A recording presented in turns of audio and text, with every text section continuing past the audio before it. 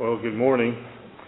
As you may have noticed, we are not going exactly in order because of the summer series. It's covering 1st and 2nd Thessalonians. We jumped ahead to 1st and 2nd Timothy this morning, 1st Timothy rather. And in 1st Timothy, what's interesting as you read through chapter 1, we'll notice probably as we look around our world today that we find still some of the same problems, and really we find a lot of it. Any of it would be too much, but we find a lot of it. And as we look at 1 Timothy this morning, just looking at the first chapter, I want to show what we can learn from Paul's exhortation or Paul's encouragement to Timothy concerning doctrine. Now, doctrine is simply meaning the word doctrine simply means teaching. That's why we read in the Bible sometimes sound teaching or sound doctrine. That's what he's talking about, sound teaching. And if there's the possibility of having sound doctrine or sound teaching, there's also the possibility of having unsound doctrine or unsound teaching. And here's something to think about this morning as we go through this lesson. Do some today teach other doctrines? Do some today have various different teachings when it comes to the Bible? You think for a moment, just on your drive here, unless you live just right down the street here, you probably pass several different, quote, church buildings. And inside each one, as we well know, there are different teachings that can be found. But we want to be very clear, our only concern is what is found in the Bible. Specifically for us today, what's found in the New Testament. Because we could go anywhere and find someone who's probably going to tell us something that we want to hear. But the question is it the truth? Politicians, as we well know, are good at telling us what we want to hear, but is it the truth? The Bible tells us the truth, whether we like it or not. It tells us what sin is. It tells us the price of sin. And it also tells us what's going to happen if we do not change our lives. And we think about the doctrine that we're going to find here in 1 Timothy that Paul is encouraging Timothy to not err from, because some have. There is a doctrine which saves, the doctrine which comes from the New Testament, and there are those doctrines so-called that will not save mankind. Those things which if we listen to them and apply that to our lives, it's actually going to pull us away from God. And I'll give you one simple example. If a group of so-called members of a congregation teach a form of salvation that is not found in the Bible, if we obey that unfound form of salvation, have we really gained salvation? If we follow a pattern of worship that's not found in the Bible, have we really worshiped God in a way that's pleasing to Him? And the list could go on and on. We find that during the time of Paul and Timothy, many were teaching different doctrines, and no doubt still some are today as well. We want to first begin looking at the problem in the time of Paul. The problem in Paul's time, as we begin looking at 1 Timothy chapter 1, beginning here in verse 3. He says, as I urged you when I went into Macedonia, which tells us he has talked about this before, right? There in 1 Timothy chapter 1, and looking there at verse 3. He says, as I urged you when I went to Macedonia, remaining at Ephesus, that you may charge some that they teach no other doctrine. Now, he's not trying to pick out some. What he's saying is there are some who are teaching other doctrines, and he wants Timothy to encourage them not to do such things.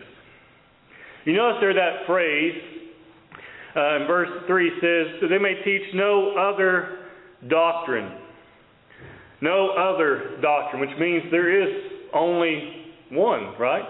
There's only one Bible teaching that we find in the New Testament, especially for us today because we're living under the New Testament. We're not under the law of Moses or anything like that today, so we must be living under the New Testament time period.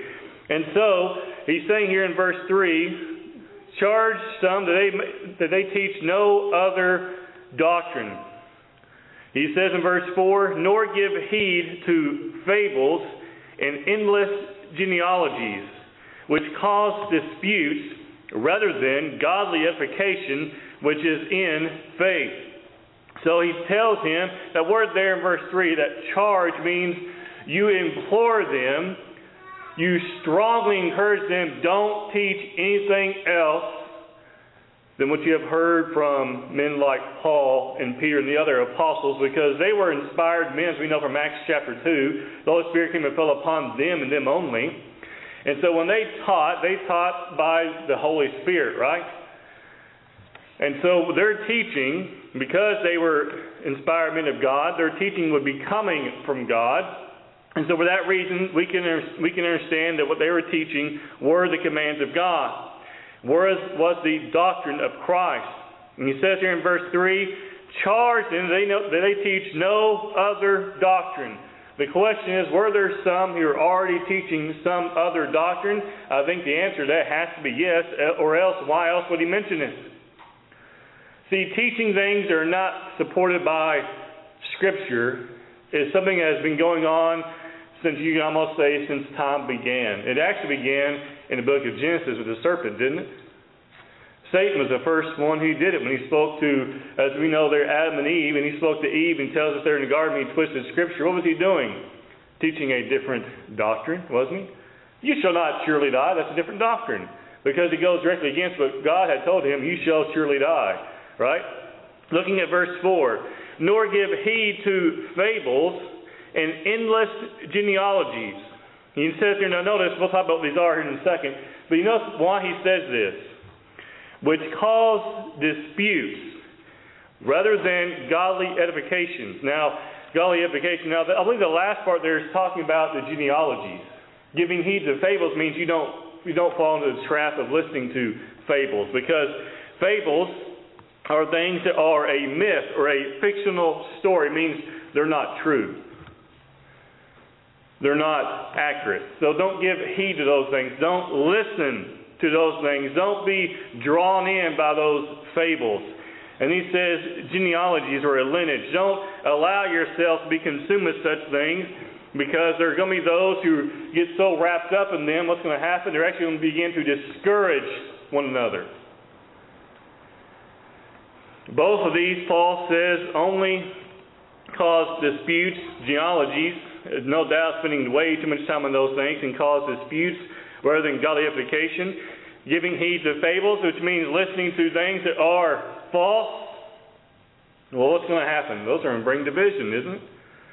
That's why he tells us there in 1 Timothy chapter 1 and verse 3, he says, I charge you that some teach no other doctrine. Don't teach anything else. That was the command. Now notice here the warning he gives next in verses 5 through 7. He says, now the purpose of the commandment is love from a pure heart, from a good conscience, and from sincere faith. To love from a pure heart. That is, to love out of a clean heart. That is one that is desiring to do what is right and good. The idea of that pure heart. You do things for the right reason. Do people always do things for the right reason? No. Right? You have someone who stops and they change your tire for you, and when they get done, you tell them, thank you, I really appreciate it, and they say, okay, that's $50. That's for the wrong reason, isn't it? A pure heart. You love out of a clean heart there. He says next, from a good conscience. That is a sense of well-being. That is, you know what you're doing is right and good, therefore you can what? Have that clean conscience. You ever gone to bed at night and feeling guilty about something you've done that day, or having regret over having failed to do something? You don't have that good conscience. It's a little bit difficult to sleep. See, a good conscience is that you can go to bed and you can relax and you can what? Have that clean conscience, knowing that what you have done is good and right. We want to have that clean conscience, that good conscience, to love from a pure heart, from a good conscience there in verse 5. And he says, and from a sincere faith, or the King James says from unfeigned faith, which means not hypocritical, instead it is genuine. An unfeigned faith, well, a feigned faith means it's fake, it's phony. So if it's unfeigned, it means it's not hypocritical, it's not fake, it's not phony, it's the real deal, as we say sometimes, right? I remember years ago when the iPad just started coming out, and people started selling them on eBay and things, you know, watch the details really, really quick, really, really carefully. Because I heard stories and seen people had ordered things online, and they get it in, and they open it up, and it's a board that says iPad on it. It wasn't exactly the same thing, was it? See, it was phony. We don't want a phony faith. We don't want a hypocritical faith. We want a genuine faith, an unfeigned faith, a sincere faith, as he mentions here in verse 5. See, the commandments of God, as he mentions there in verse 4, or verse 5, rather, it says, now the purpose of the commandment is love from a pure heart, from a good conscience, and from a sincere faith. Love who from a pure heart? Love who from a good conscience and have a sincere faith? Towards God. The commandments of God move us to a deeper love for God. It brings the sinner out of darkness and brings them to light, and brings them to a place that they now have a pure heart, where they now can have a good conscience and begin to show that sincere faith in God, right? Looking at verse 6 and 7. Instead, we find here, notice we mentioned here in verse 6, he says, from which, and he's talking about, what's that from which? He's talking about from the faith, from the true faith, from the commandments, from that doctrine which they should be teaching. He says, some having strayed, which means they've gone off a different way. He says, have turned aside to idle talk. Now think about this. He mentions twice in verse 6 to show how a person has gone a different way, has strayed from the right path, right? He says, having strayed, having turned aside, which means they're going the right way, but they decide at some point, well, I'm going to go a different way, and so they stray off the path. They turn aside, he says here, to idle talk there in verse 6. He says in verse 7, why? Desiring to be teachers of the law. I think about this today with some preachers. You want to be well known, and so they go off into a different direction, and they start teaching things that are not found in the Bible, because it'll allow them to gain some popularity. And we find here in verse 7, he says, desiring to be teachers of the law. Now notice this, understanding neither what they say, nor the things which they affirm. He's saying they don't even understand what they're talking about, but nonetheless, they have strayed down that wrong path. This happened in part, as we find here in verse 6 and 7, because of their desire to become teachers. Their desire was not a substitute for knowledge, was it? You look there in verse 7, desiring to be teachers of the law. Okay, the problem is, though, in verse 7, as you continue reading it, they don't understand anything. They don't have knowledge. Why? Because they've strayed away from the true path. They turned aside to idle talk. So they left behind a good, true doctrine which is from God, and gone out to some phony doctrine which was not the doctrine of God. Or we might say today, the doctrine of Christ. These teachers, we find in verse 7, were ignorant, understanding neither what they say nor the things which they affirm. They do not understand their own beliefs. They don't understand what they're talking about. Maybe you might say they don't understand the repercussions of what they're saying. You have some today, and I've heard this just recently, one brother who I knew of in the past, has turned aside now to teaching that when Christ comes back in the judgment day, that the earth won't be destroyed. Instead, we'll live on a renovated earth. Which is interesting because Peter tells us when Christ ascends from heaven, what's going to happen? The earth will melt, right? And all the elements thereof with a fervent heat. Because why? Because it's the judgment day, which indicates the earth is gone. How can you renovate something that's not there? Well, you can't. That's a form of deviating from the true doctrine. Notice next, we continue reading here in 1 Timothy. Notice next verses 8 through 11. We find, again, the purpose of the law. We're looking at verses 8 through 11. But we know that the law is good if one uses it lawfully. Meaning, what does that mean? Uses it lawfully? It means they don't twist it. They don't pervert it. They don't try to misapply it. They don't try to take it and turn aside and go a different way, right? Knowing this, that the law is not made for a righteous person, but for the lawless and insubordinate. Which you'll continue to go on to list your numerous individuals or numerous types of sin. He's saying the purpose of the law was to bring people out of sin and into light. The law of Christ, which is, we say today, sometimes we say the gospel, we obey it, and it brings the sinner out of sin, brings them out of darkness, and brings them to a relationship with God through the obedience of the gospel, right? He says here it's not for the righteous person, but for the lawless and insubordinate. Doesn't mean, he says it's not for the righteous person, doesn't mean we stop obeying once we have obeyed. But the purpose of the law was to bring the sinner out of sin, out of darkness, out of wickedness. He says, for the lawless and insubordinate, that is those who will not listen, those who will not obey. For the ungodly and for the sinners, for the unholy and profane, for murderers of fathers and murderers of mothers, for manslayers, for fornicators, for sodomites, for kidnappers, for liars, for perjurers. If there's any other thing that is contrary to sound doctrine, he's saying the purpose of the law was to bring sinners out of sin and bring them to God.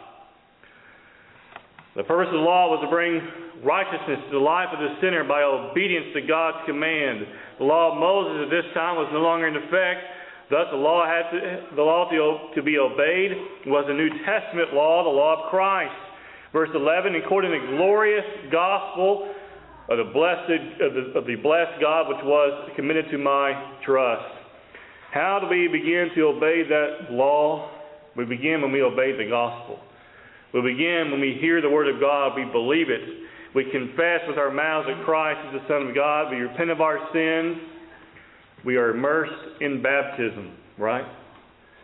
We rise up a new person, a new creature, as Paul says there in the book of Romans. We hear, we believe, and we continue to follow the steps we find laid out for us in the New Testament. We find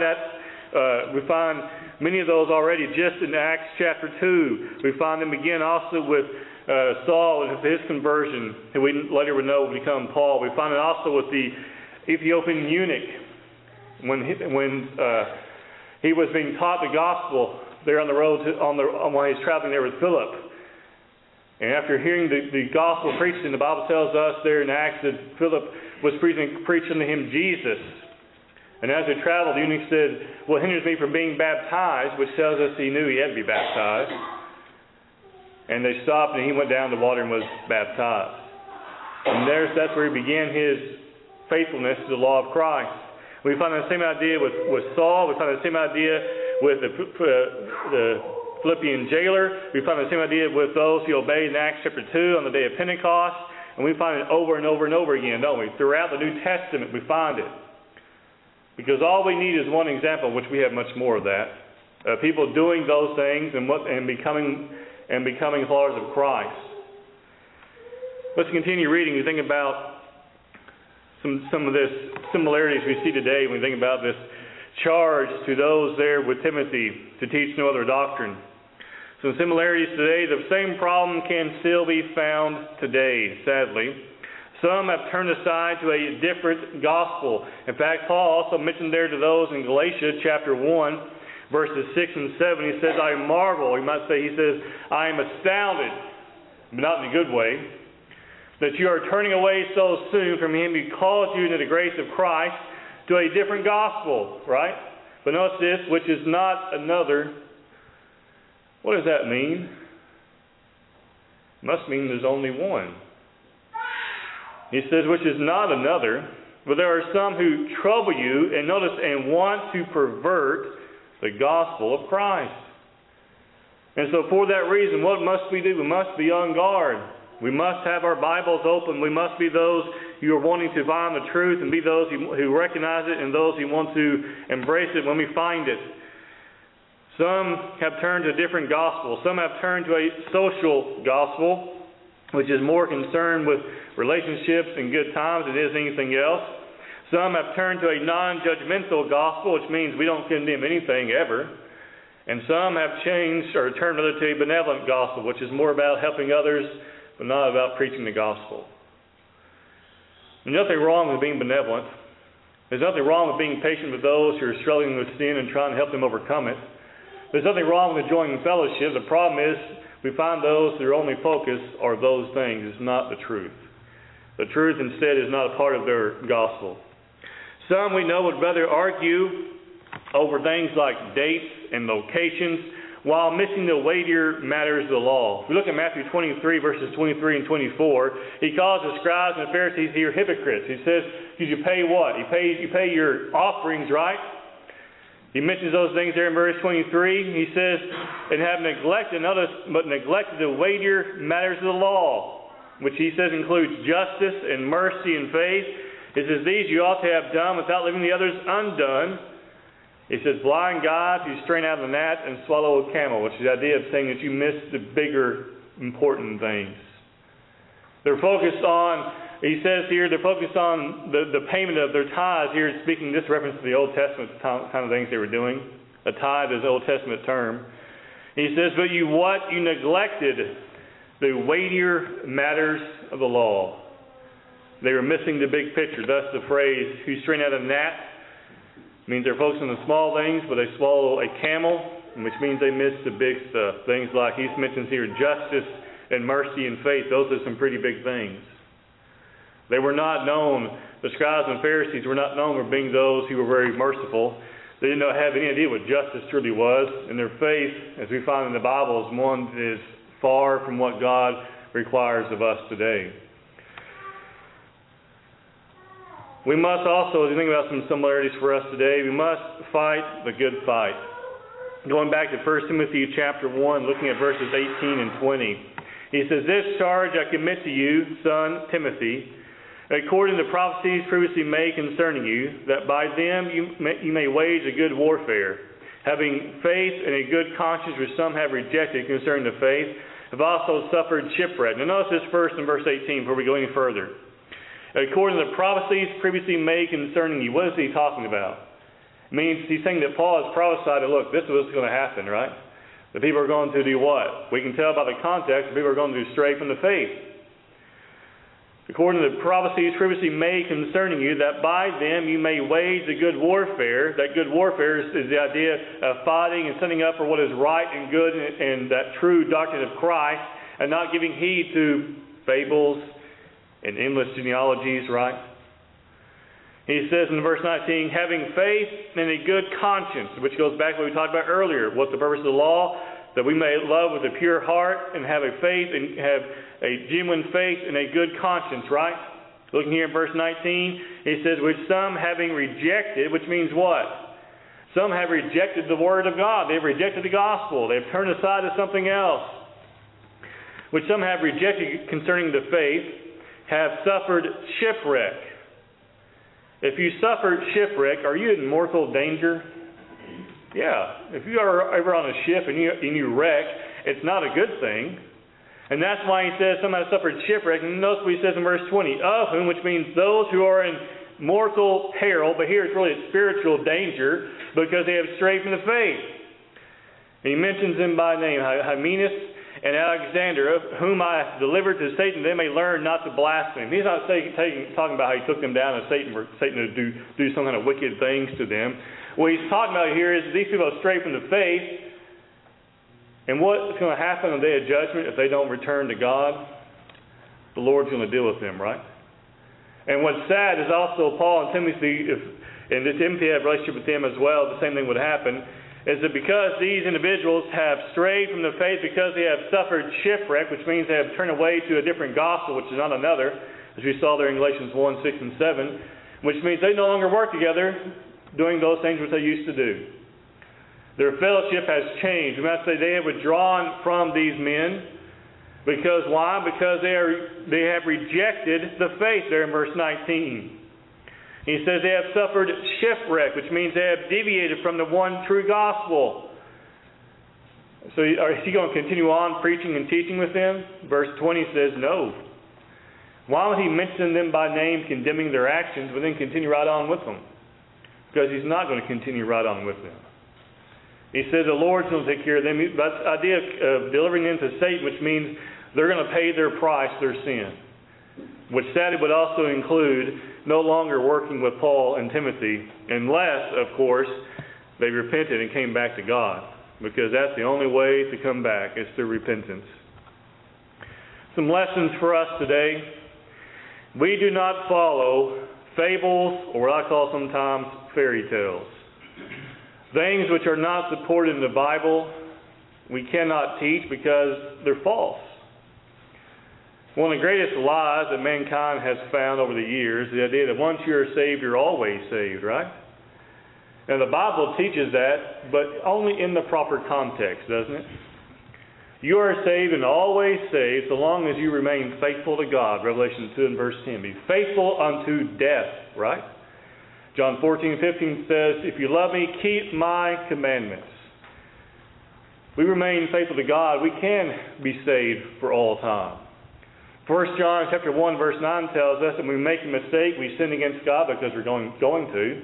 But 1 John 1 and verse 9 tells us we confess our sins to God. He is faithful and just to forgive us of our sins and He cleanses us from all unrighteousness. In that way, then yes, we can remain saved.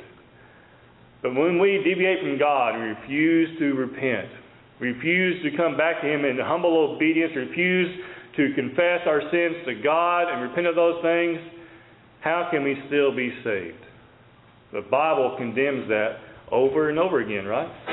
Think about how many times God calls out Israel in the Old Testament, just Israel alone, for their sin and their deviation from the truth.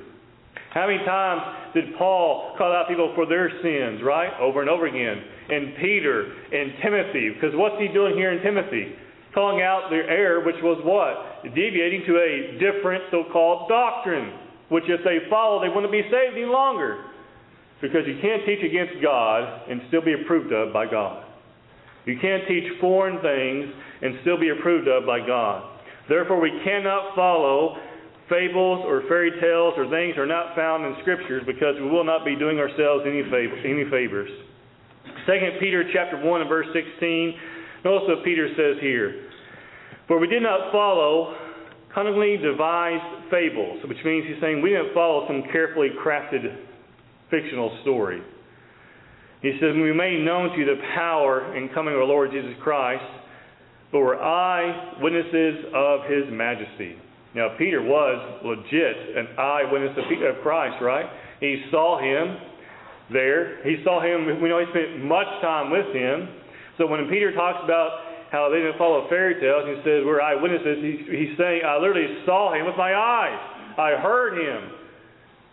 In Peter's case, he also felt Him in ways. We know, for example, on one occasion, Christ lifted Him up out of the water when Peter tried to walk to Christ, you remember? He heard, he saw, he felt physically, right? And he says, we didn't follow some cunningly, we did not, nor you can also say, do we not, follow cunningly devised fables. We don't follow some fictional story. So Peter reminds us that he was eyewitnesses of Christ, and as we follow His Word, we can be assured of that we are doing what is pleasing in the sight of God when we follow the New Testament pattern we find laid out for us still today. Another lesson for us today is false gospels aim to please men, not God, right? Because if you think about for a second, why are you here this morning in this worship service? If it's to make other people happy, it's not the right reason. Let me put it this way.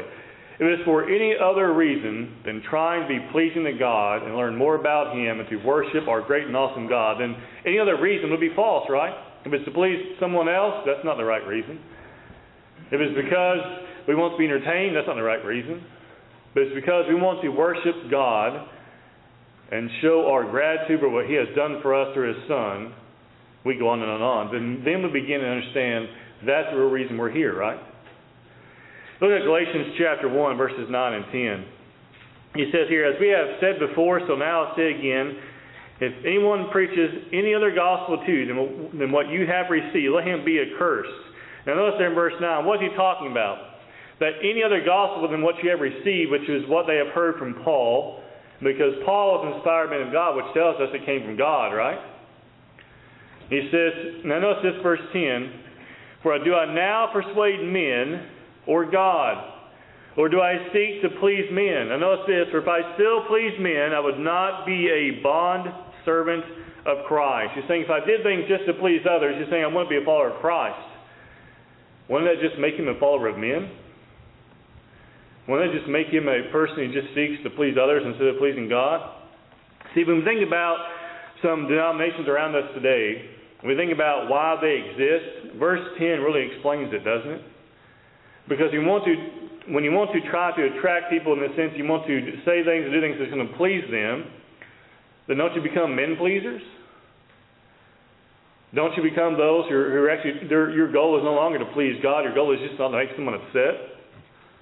Now, I've said before, my goal is never to make someone angry or upset, but the Bible doesn't change, does it? I mean, look at Galatians 1, verses 9 and 10. Look what he says. If anyone preaches any other gospel to you than what you have received, let him be accursed. Meaning they're going to be what? They're going to be punished by God. Accursed is the idea of being separated from God. Then he tells us why and gives us that reminder. He says, for do I now persuade men or God? Or do I seek to please men? For if I still please men, I will not be a bond servant of Christ. Our aim must always be to do that which is pleasing to God. We cannot be pleasing to God if our only goal in life is to please other people. Our goal in life must always be to be pleasing to God. As we close this morning, we would do well to remember that the gospel changes people. The gospel is what changes us. We know today there are some who, around us sadly in our world today, would like to change the gospel for a host of reasons, right? I mean, the list is a long one. But the fact of the matter is, the gospel, undefiled in its truth and its entirety, that's what changes people. If one replaces the gospel with fables and man-made teachings, then mankind will never change into what pleases God, which is a true follower of Him. We cannot become faithful to God obeying things that go right against what God teaches and what God stands for. This morning, as you think about these things, we've talked about already some this morning about what God desires from us. We're going to become a Christian. We know we must hear the Word of God. We must believe the Word of God, and how we must believe that Christ is the Son of God. We must be willing to confess that Christ is the Son of God with our mouths, and then from that day forward confess with our lives, and at times when needed with our mouths yet again, that Christ is the Son of God. And then we must repent of our sins, and then we are baptized for the purpose, as Acts 2 verse 38 tells us, for the remission of sins. And at the same time, we're placed in the body of Christ, which is the church, as Paul tells those there in Galatians 3, verse 26 and 27. As many of you were baptized into Christ, have put on Christ. And then we remain faithful to God. And when we make a mistake, when we fall short, we confess those things to God. 1 John 1 and verse 9. We know also as Christians that sometimes we make mistakes because we're not perfect people.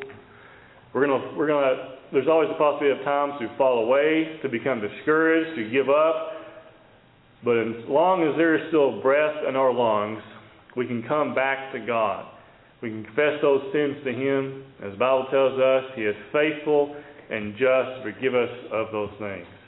This morning, we can help you or assist you in any way. You can come forward now. Let's go. We stand and sing the song that's been selected.